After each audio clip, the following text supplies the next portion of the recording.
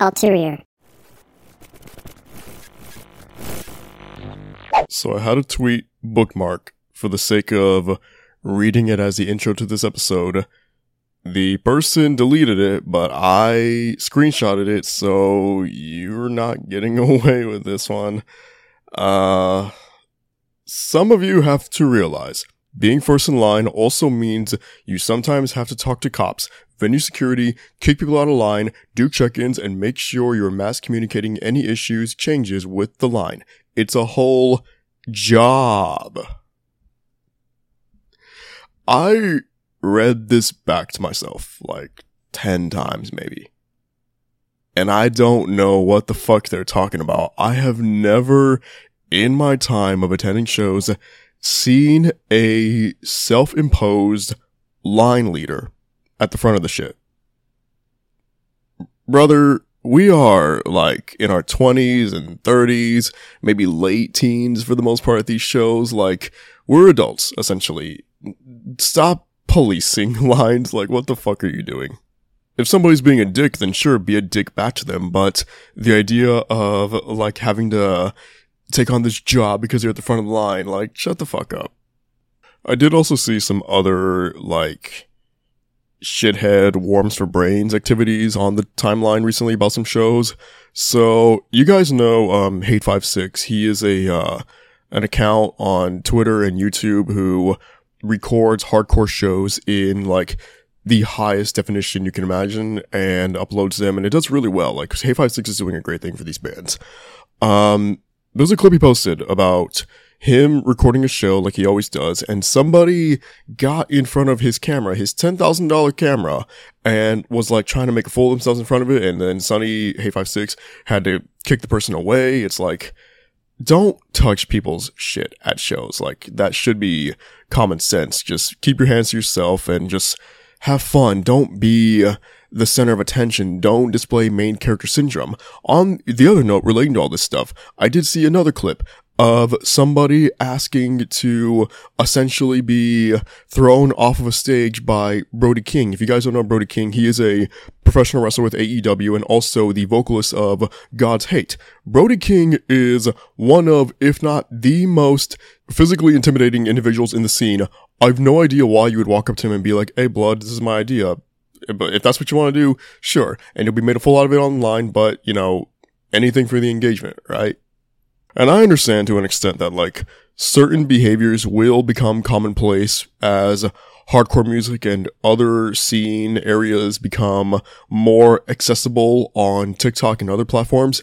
But if you're going to start going to shows, just understand the etiquette. Just understand what to do, what not to do. Don't be a piece of shit, for real, for real. But yeah, that was kind of all I wanted to ramble on and rant about. For this episode, we got brand new singles by the likes of Bring Me the Horizon, Moodring, Concrete Castles, and a few others to get through. And then 2 new albums by Avenged, Sevenfold, and Pupil Slicer. Thank you so much. Thank you for tapping in, and I hope you guys enjoy this episode.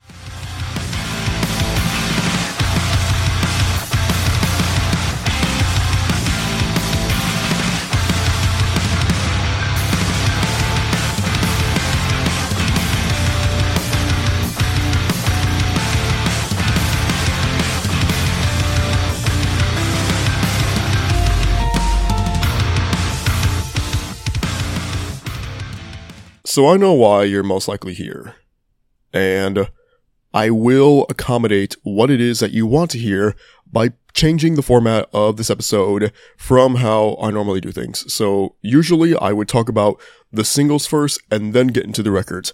What is going to happen right now is I'm going to talk about one album right now and then go to the singles and then return back to the other album. And I'm doing this because, again, I know why you're here. I know what it is that you want to listen to me talk about. So let's just get it the fuck over with right now. Life is But a Dream. The brand new album out by Avenged Sevenfold.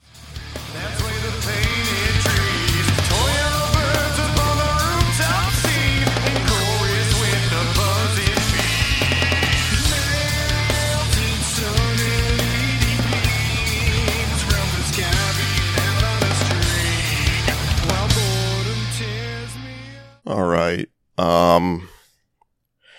I think this will be the worst review that I ever do for Ulterior. And I don't necessarily mean worse in terms of like my delivery of it, or maybe that does end up being the case. But it's the worst review because it's the one that I've most not wanted to do. Like, I did not want to listen to this album and review it, which in turn brings up the question, so why even bother? Because I cannot ignore Avenged Sevenfold. I cannot pretend that I didn't hear this, or that I'm not aware of it. And the reason for all that is because you guys genuinely, wholeheartedly, like no fucking bullshit, you're not listening to my voice right now had it not been for Avenged Sevenfold. Had it not been for 8-year-old me going on LimeWire and pulling up some fucking AMVs of like Dragon Ball Z, Naruto, Inuyasha, Hellsing, whatever I could find, I consumed. I was logged into that shit. AMVs were how I discovered a lot of C music early on, pre-YouTube and MySpace, and I bring all this up because it was an AMV for Naruto that was set to Unholy Confessions. At 8 years old, how I found Avenged Sevenfold, and from that moment on, guys, like, I'm not even fucking joking, my life changed. That stupid fucking riff just altered everything within my life and my brain pattern and how I looked at music and how I absorbed it. And then from then on, finding the rest of the album, Waking the Fallen, and then backtracking to Sounding Seven Trumpet, I was just engulfed by everything Avenged Sevenfold. And then when City of Evil dropped in 2005, again, you know, one by one, finding the songs online and just having my world shattered and rebuilt in the same breath, because there was nothing that could prepare little 10-year-old me for a song like Beast and the Harlot and the switch up in that chorus, or a track like Bad Country that takes so many twists and turns, a fucking 11, 12 minute, whatever it is song like Strength of the World, and be so captivated all the way through. A slow song like Seize the Day just completely obliterate me and make me feel these things within my head and my heart that I could not understand at such a young age. And then going from that into Self-Titled in 2007, and all these things I've been saying, just having them be reiterated time and time again through Almost Easy, Afterlife, Scream, Unbound the Wild Ride. I think Unbound the Wild Ride is the most underrated song in the history of this scene. Not enough people got to listen to that song. Not enough people still talk about it. A Little Piece of Heaven. Like, there is nothing I can say about that song that has not already been said already.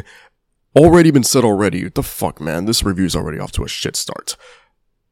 I could not get enough of Avenged Sevenfold, and I made sure that everybody around me knew that. I made sure that my MySpace song or playlist always featured Avenged Sevenfold. I made sure that with every free dress day at school, I always had on my best Avenged Sevenfold shirt. I always talked about them. I always made sure that whatever I was doing within this music space, Avenged Sevenfold were the conversation and the discussion and the discourse.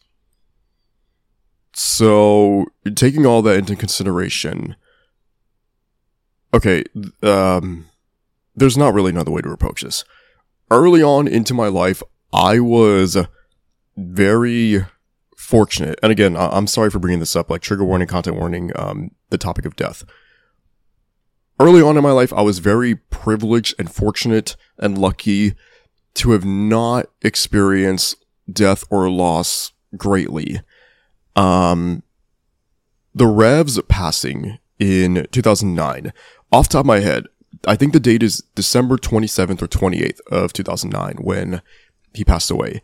And I remember exactly how I found out. It was like a Monday going into a Tuesday, I think it was. And I was playing Left 4 Dead 2, and at the time I was pretty big into rhythm games like Rock Band and Guitar Hero. And there was a message board called Score Hero. It might still be there, honestly, I don't know. And I just refreshed the page, and there was a topic or a thread rather, at the top of the board saying something like, "The Rev from Avenged Sevenfold found dead." And I didn't understand it. I didn't really process that. Like, it was so similar. So like pro wrestling fans, like maybe have this recollection if they were alive at the time. But like when Eddie Guerrero passed away in 2005, the idea of somebody who you watched and you just saw as like this larger than life figure, like you think that these people are invincible. And then you get that really gutting reality check that they're not. And with the Rev, it was the loss of somebody who just shaped almost everything that I know about music from an instrumentation perspective and a craftsman perspective. And what I mean by that is the Rev was the person who inspired me to pick up some drumsticks and learn how to play drums. And the thing about that, guys, is I never got like actual lessons for drums. I never went to anybody. I never had anyone like in front of me in bursts and show me like, okay, this is a snare, this is a tom, this is a crash, this is a ride, this is what these things do. I taught myself by watching videos of the Rev. Like there's this video, it's like a side shot of him playing Beast in the Harlot, and that video specifically I just use as like, okay, when he hits this thing it makes this sound, and you know, so on and so forth. And just studying him and idolizing him, and honestly, like in a way worshiping him at that age. And when he passed, it was again, just something that, you know, 14 years ago almost, I could not describe. And even now, sitting here, I'm realizing I've never been able to properly put into words what that moment did to me and how much it truly affected me, and kind of just holding in those emotions until the next day when I was listening to, I think it was, I Won't See You Tonight Part 2. And just by the time that the chorus from part 1 comes in on that song, just lost it, guys. Just started fucking crying my eyes out because I couldn't understand how I would never get to see this person live, how I would never get to meet them, how I would never get to tell him what he did for me and what he meant to me. That man is the single most important musician that I will ever have been able to like live through and have that experience of watching. And from there, Avenged Sevenfold went into Nightmare. And Nightmare, it was and it still is a very daunting record for the reason of Rev's passing. And I feel like even if not every song is about the Rev, you can feel that sense of loss and grief and what the band was going through all throughout any song. And it's just a very strange album. It's a great album. I don't think it's perfect the same way that I think of Self-Titled or City of Evil or Waking the Fallen, but it is still an album that, you know, when Welcome to the Family or Dangerline or like what's the bonus one called? Lost It All.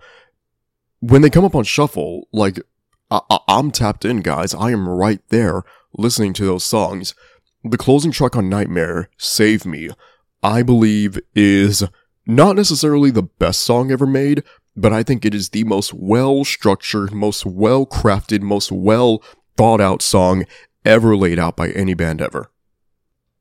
But I knew that this would be a different band moving forward, with the Rev's presence missing, and I know Mike Portnoy had filled in for Rev on the tour that immediately followed Nightmare's release, and then from then on they hired Aaron Alger, who I really did like his work. I think Aaron's a very talented drummer.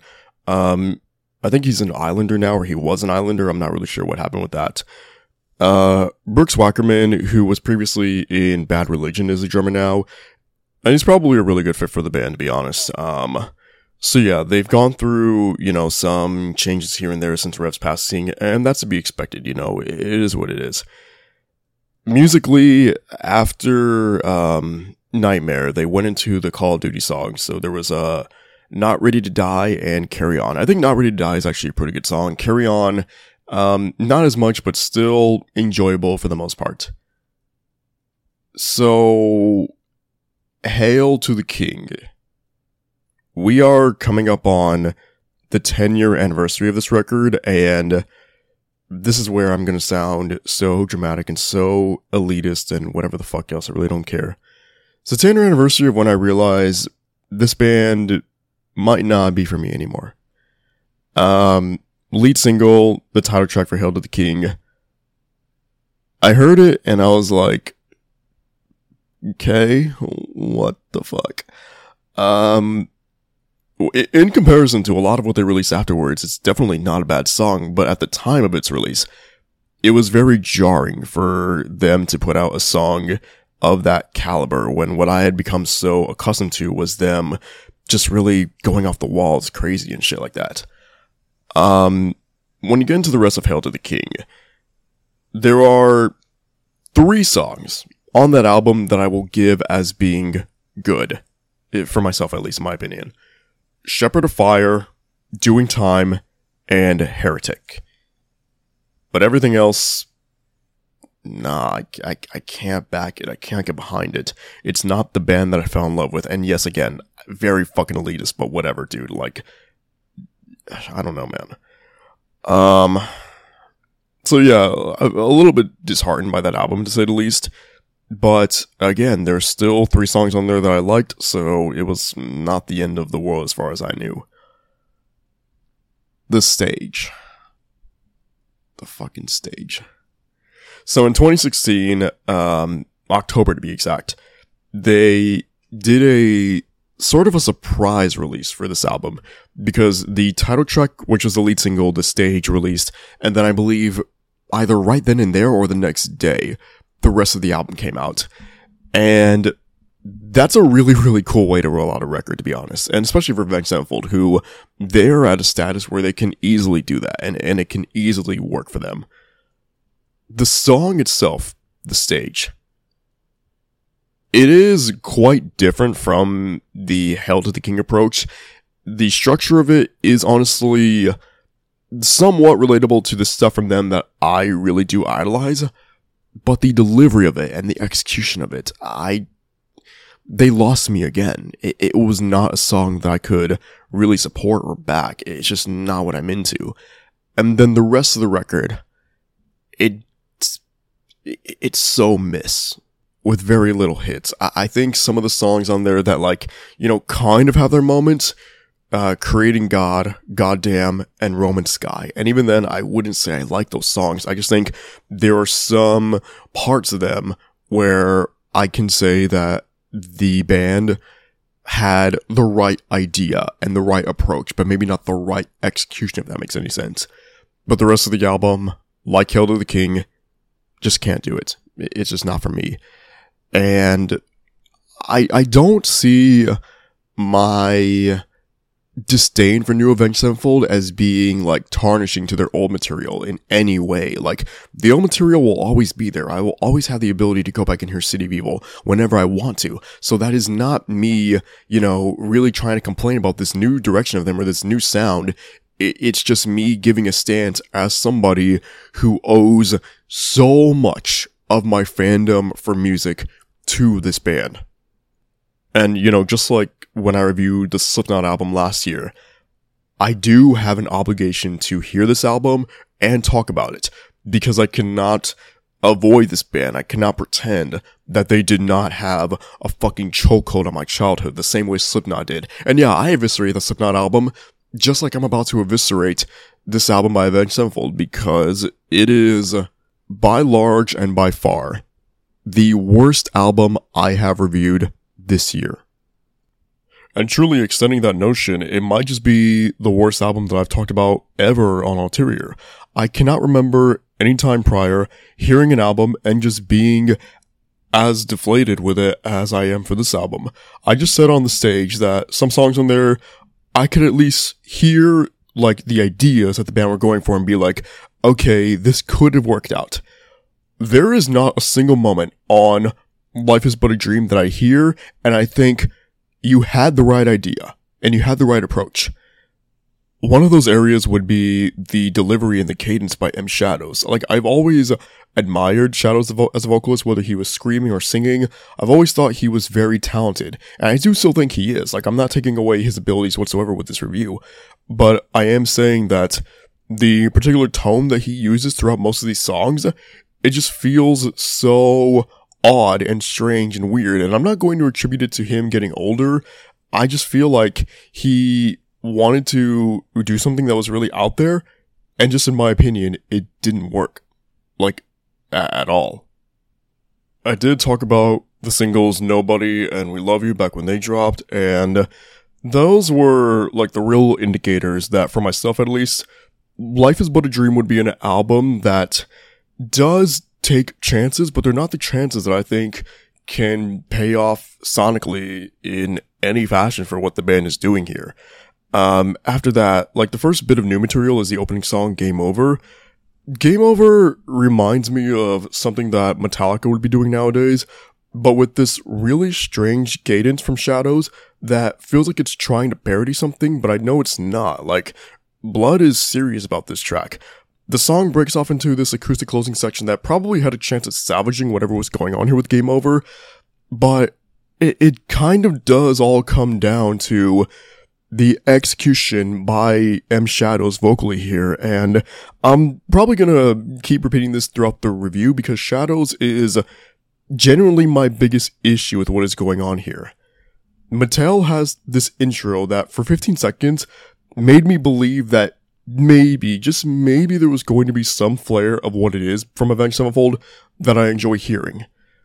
But then, it can't help itself but do the same shit that I mentioned before about breaking off into an entirely separate section where Shadows lets the absolute worst qualities of his delivery take over, and it happens too often in the song for those bearable and potential field ideas to really craft this track. Cosmic and Beautiful Morning, they follow the singles. To me, those two songs kind of show the same thing in a way, which is that the band really wanted to push forward with these longer songs that are laced with all of the strange elements of the album, and to me, it just doesn't work. Like, these ideas and the concepts are too just fucking weird for a long song to make them sustainable in any fashion. Easier sounds like Shadows is speaking through a megaphone, and admittedly, the instrumentation surrounding that is actually not terrible, but I just can't hear this song and believe that this effect placed over Shadow's voice benefited it in any way. And I'm saying that with the understanding to you guys already that I have not liked this guy's delivery so far on this entire fucking record. You get the 3-part track. It spells out God. I don't know why this wasn't just one song.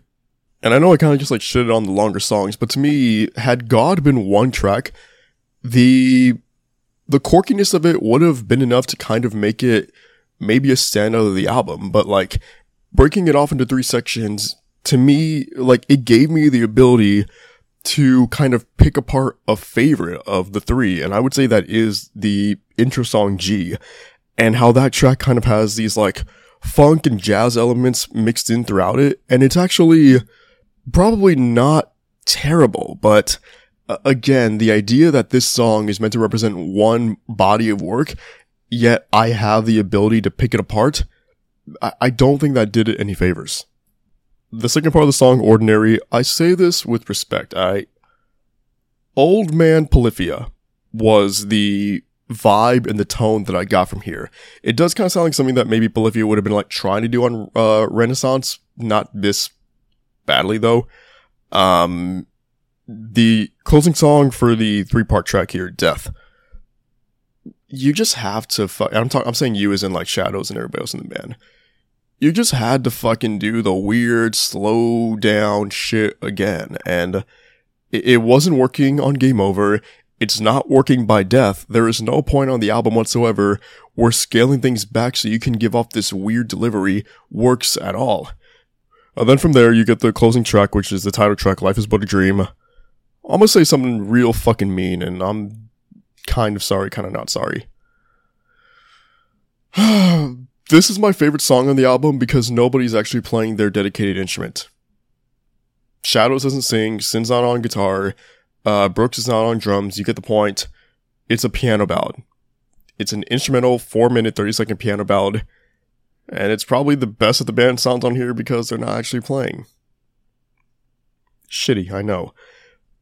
But I'm just being like real fucking truthful with you guys. I've said before, I will never lie to you, and Life is But a Dream is abysmal.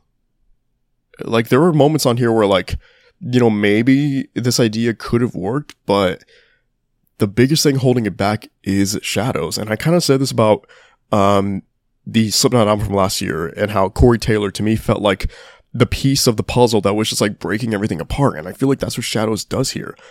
The delivery on every track is just not it. It's not there whatsoever. And that's really disheartening for me to say, because when I think about Shadows in the 2000s, potentially, like, top 5, top 3 vocalists I've ever heard in my life. Didn't matter if he was screaming or if he was singing, the dude had it fucking down to perfection, and now it just comes across as, like, him and the rest of the band being shells of themselves. And I think one of the, like, most common bits of praise I've seen for the album so far in the last week is some variation of somebody saying, you have to give the band credit for taking chances and being daring. Sure. But I think that they were more daring in the 2000s. Going from Waking the Fallen to City of Evil, that was fucking daring. Like, that could have easily been derailing to the band's momentum, but it didn't do that at all. If anything, it furthered their star power. Writing a 8-9-minute song, whatever it is, about necrophilia, that was fucking daring. That was fucking ballsy. And you know what? It worked. And I think it's still one of the best songs in this band's discography. Closing that record with a country song. Daring as fuck. And again, it delivered on every front. There is nothing about the chances taken on Life is But a Dream that I feel like worked. And so in that sense, no, I kind of don't feel like I need to give them credit for taking chances, because these chances suck. And I'm going to circle back to what I said at the beginning of the review, in that this might be my worst review ever. And not because I might have done a bad job, maybe I did, that's for you guys to tell me, but because I didn't want to do this.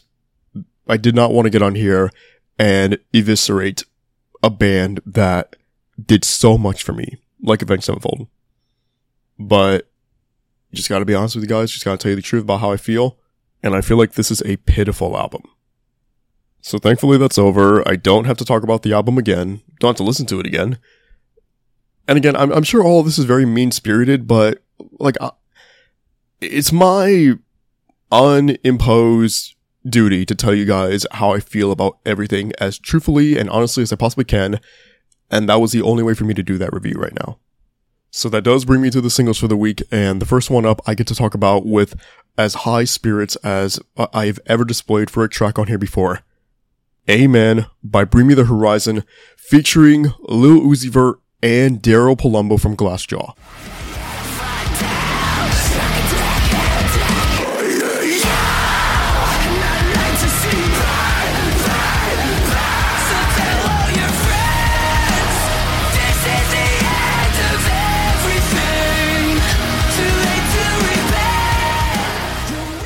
When I tell you guys ad nauseum that I think Bring Me the Horizon is the greatest band of all time, I truly, genuinely, wholeheartedly fucking mean that.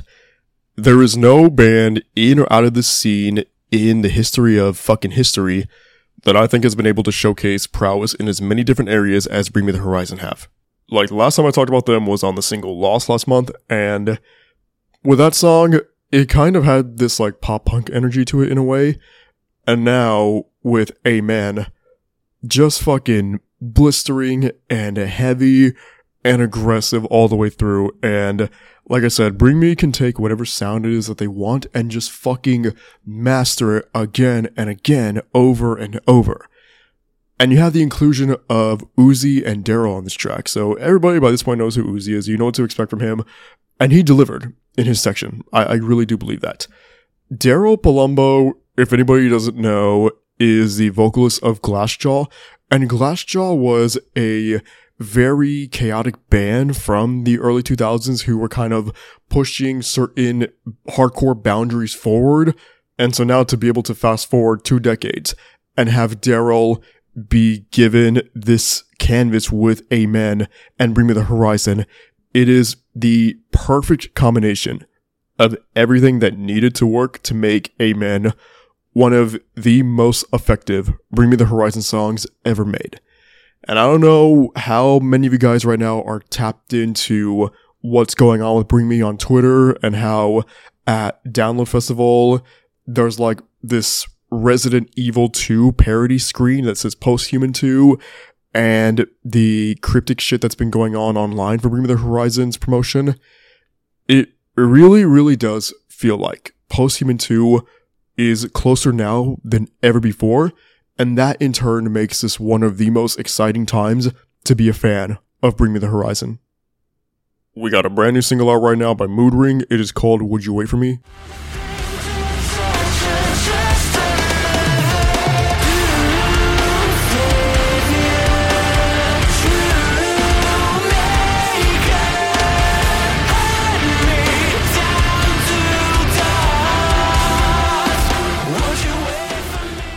This is part of the 3-song EP Your Light Fades Away, dropping on July 14th. And every time Moodring does something, I feel like I am given the opportunity to let more people in on an act that I believe is genuinely changing the face of new metal or new metalcore, whatever you want to call it. Moodring are the biggest game changers in that area of the scene at this moment, and they have been since Stargazer last year. I think Would You Wait For Me, it embodies that exact type of chaos within the instrumentation that I love hearing out of new metal, and the way that it sounds industrial while keeping control through Hunter's voice and how it all comes together perfectly for this chorus that I think displays Hunter at one of his most shining moments in the tenure of Moodring. This song is so catchy and infectious while again being chaotic, and it's the exact sound from Moodring that I've come to know and love at this point. And with the topic of Moodring, I do feel like I should bring up now a post made by Hunter last week about the indefinite pause to his ability to tour because of ongoing health issues. And the statement is very gutting and heartbreaking, not because this nullifies the chances of anybody being able to see Moodring live for the foreseeable future, but because it is very apparent in the statement how much this hurts Hunter. Because Hunter, he fucking loves what he does, and he loves the ability to perform. He loves getting out there for people. And the fact that for now he can't because of things out of his control and not his own fault, that is such a fucking shame. But I want to remain as positive for this topic as I can be. So, Hunter, if you come across this, if you're out there, we're all rooting for you. We are all behind you. We all want what is best for you. We all want you to put your health first. And no matter how long it takes, no matter when it happens, when you are ready to be back out there, we will be out there alongside you. Smile is the name of the new single out right now by Concrete Castles.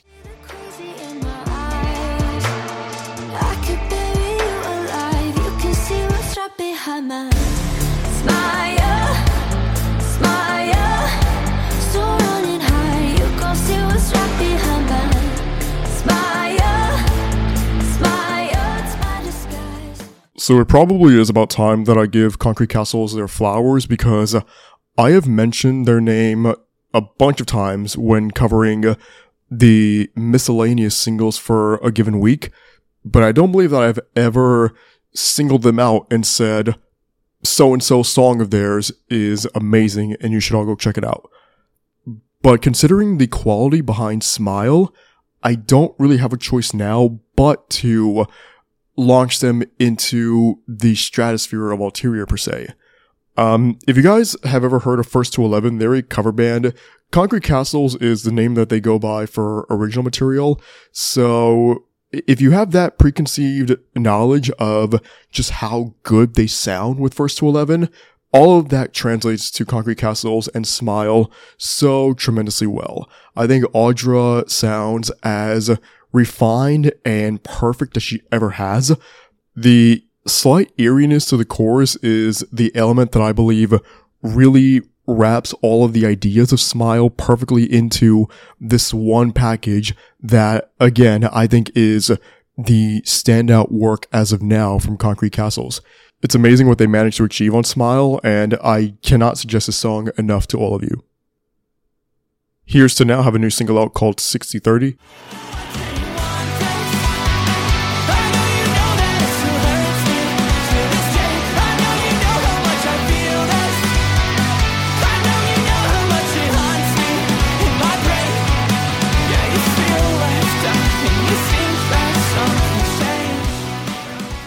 I'm not really sure how many of you guys have heard of Here's to Now before. As of right now, their Spotify monthly count is at like 21,000, something like that, last time I checked.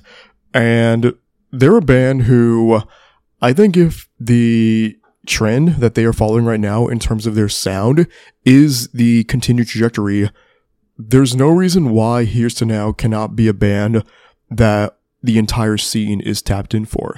So I mentioned their single, Disassociate last month, and I didn't really go into detail on it, but 6030 I think really takes all of the characteristics of Here's to Now and puts them on full display in a way that makes them come across as a veteran act in so many ways. I think the track has a stellar fucking pacing to it. I think the chorus gives off this like post-hardcore sensibility that is infused by pop in a way, and it really allows this song to stand out from everything else I'm talking about this week and be its own entity. And again, as long as that can be the trend that Here's to Now follows from here on out, you guys will hear about them at some point soon, as will everybody else. The final single that I'm going into detail on for the episode comes from Fever 333. It is called Swing.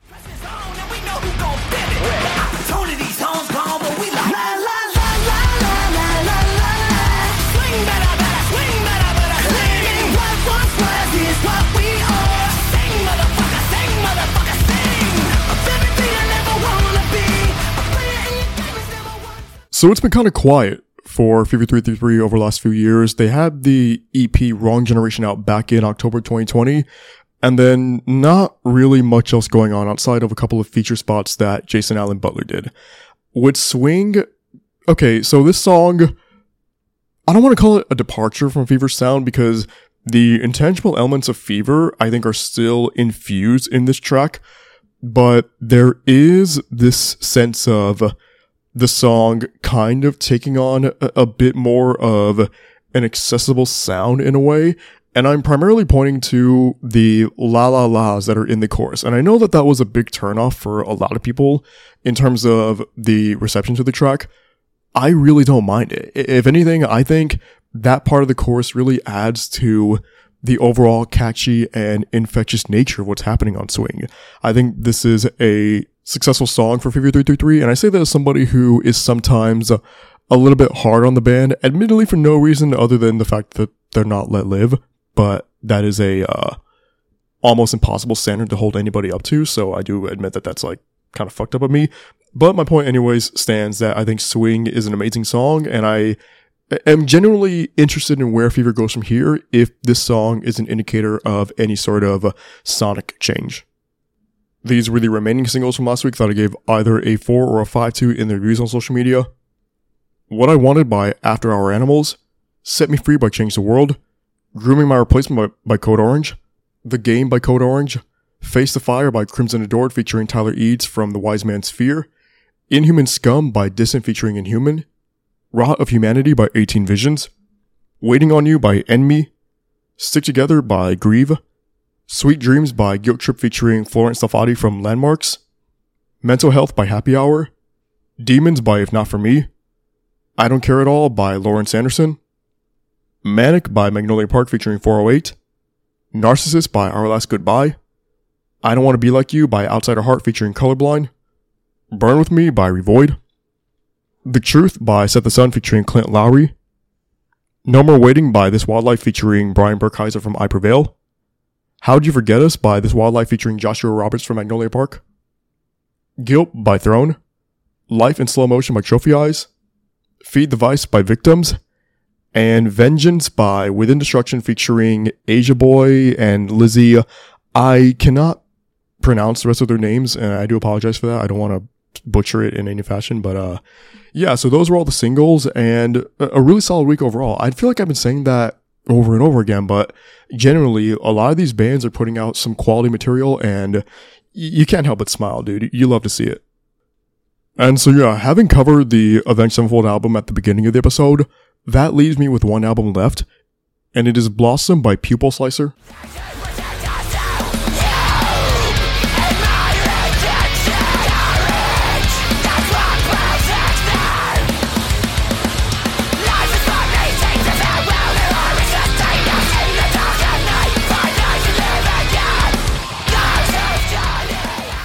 So what I always try to do with these reviews, if I'm able to, is establish my background and history with the band that I am talking about. Like on the Avenged Sevenfold review, I spent probably half of it telling you guys about like how I found the band, what I thought of them, and all that sort of shit. I can't do that with Pupil Slicer because this was honestly my introduction to the band. I don't know how it was that they were never once on my radar. Nobody had ever mentioned them to me before. I had never seen anybody talk about them on Twitter or Instagram, YouTube, Discord, whatever it was. The name Pupil Slicer was completely foreign to me until last week when I started seeing people finally mention their name because Blossom was releasing on Friday. So after learning about that, I did see that the band had 3 singles for the album available. The title track, No Temple, and Momentary Actuality. But I decided to forego hearing those songs ahead of time and go into the record completely blind about any knowledge of the band other than knowing that they were metalcore. And even though I knew nothing, that created this excitement for myself that I don't normally get with this show. And that's because just about every band I cover, I would say maybe like 93, 94% of the time, I know who they are. I've heard of them before. I have a preconceived notion of what they sound like and what I can expect. But with Pupil Slicer, none of that existed whatsoever. So that is in turn what I mean by this was a really exciting record for me to dive into because I didn't know what the fuck I was in store for. And so you press play on the album, and the first thing that you hear is the intro song, Glaring Dark of Night. Glaring Dark of Night is insanely effective in what it tries to get across for the rest of the album because it sets the tone and the stage of this being a very dark and unsettling and unnerving body of work that anybody who gets into it will not be able to forget anytime soon. And the way Glaring Dark of Night really gets it across by having these like distorted keys layered over a traditional piano. And again, it just makes for this really bizarre atmosphere, but one where I listened to it, and even though this is just an intro song, it hooked me. Like I didn't know what to expect, but I was ready for whatever came my way.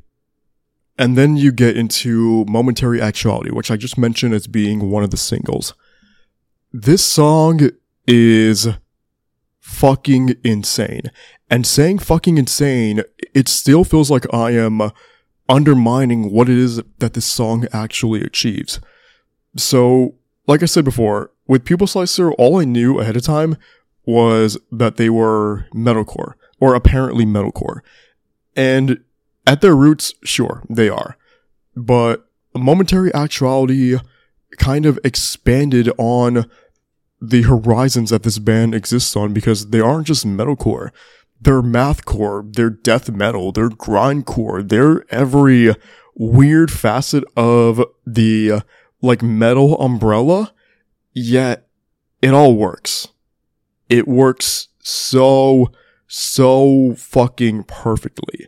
And it didn't matter if this song was just like blistering and ferociously in your face with a blast beat, or if Kate was given the space to let her vocals really shine in this grandiose manner, Momentary Actuality made sure that I understood what it was that Blossom was trying to do to me. And everything that it was trying to do to me, I welcomed it. I don't know if I have, felt this specific way about a record since the first time I heard the correlation between Entrance and Exit Wounds by Sea Space Cowboy back in 2019. Because just like with Pupil Slicer, that was my introduction to Sea Space Cowboy, and the way that the chaos wrapped itself around Connie's vocals, that's almost entirely what I feel like is happening here with Pupil Slicer and Kate. I did mention that there were 2 other singles, No Temple and Blossom. No Temple is one of the most just in-your-face, battering the fuck out of you songs I've heard so far this year from any band.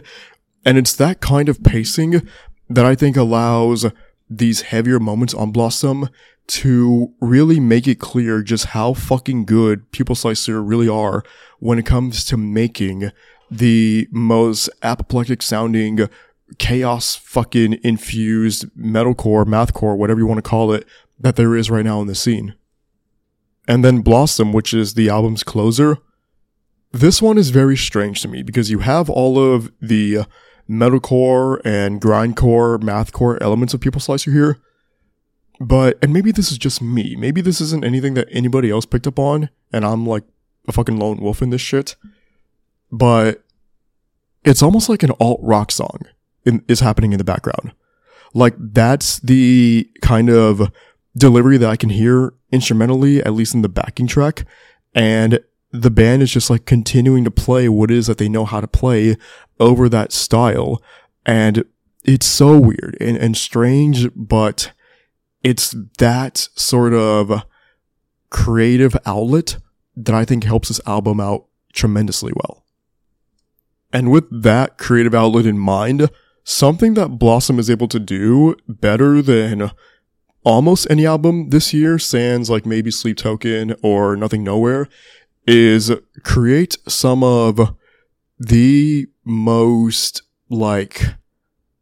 unique sounds out of any band so far. Like, I can't think of a song that sounds like Creating the Devil in Our Image, and the way that track uses every possible avenue to make this very unsettling sounding song, whether it be through the bass elements or the intro that is initially instrumental before letting Kate really take the wheel on the song. It all knows what it's trying to do, and what it's trying to do to me is make as grand of an entrance for Kate as possible, because Kate's screams really elevate not just Creating the Devil in Our Image, but the entirety of Blossom. And something similar happens on the song following that, the song at Creation's End. That track is 7:59, yet it never once in my initial listen of the track ever felt like anything was dragging. The song genuinely managed to carry the momentum all the way through for that 7:59 runtime, and there really are not many bands who I would instill this level of trust in being able to do that, but Pupil Slicer, they have every bit of faith for myself in the world that they can take a longer song like this and make it exciting and enthralling all the way through with no speed bumps whatsoever. I think the 3-song stretch that goes from Terminal Lucidity into Language of the Stars and then into Dim Morning Light is one of the greatest accomplishments on the album. And what I mean by that is each of those songs kind of showcases a different layer to Pupil Slicer, in the sense that Terminal Lucidity is that patented heavy style from the band, and then Language of the Stars is a 3-minute, interlude in a way. It's not an interlude though. I feel like there is enough vibrancy and life injected into Language of the Stars to justify it being as much of a song as anything else here. And it uses its piano bass to, craft this very beautiful yet still malevolent sound for an album that up to that point was almost nothing but just sheer fucking chaos and darkness. Dim Morning Light has a shoegaze effect to it in some ways. I think the moments where Kate is singing on Dim Morning Light, The song to me sounds like if you were to take Soft Cult and like shoot them into hell. That was a very strange way to phrase that, but it's kind of what I have like this mental image of, like that shoegaze sound just being, blared out to the fucking depths of hell with fire surrounding it. Like this song and the album altogether, it paints that very dark and brooding image. And it's that level of effectiveness in doing so that to me makes Blossom one of the most must-hear albums of 2023 so far.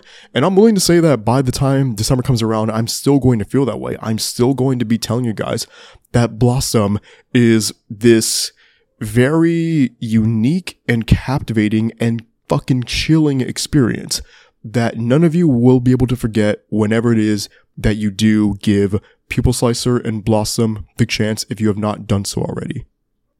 And that's it. That was every album and single from last week for me to review. A strange episode because, like I said, there's a part of it that I didn't really want to do, but then there are parts of it that I was really, really, really excited for. And yeah. I genuinely don't really know what's happening for the next few weeks in the scene. I know Honey Revenge is an album this month, but outside of that, we're kind of just in like a wait and see, play by ear type of a beat right now, and that's not the worst thing in the world because it does create moments like with Pupil Slicer where I am just completely caught off guard by something I wasn't expecting, and sometimes that's better to me than when an album that I was anticipating delivers, if that makes any sort of sense. Thank you for listening. I hope you enjoyed this episode, and as always, for the love of the game, let's make a scene.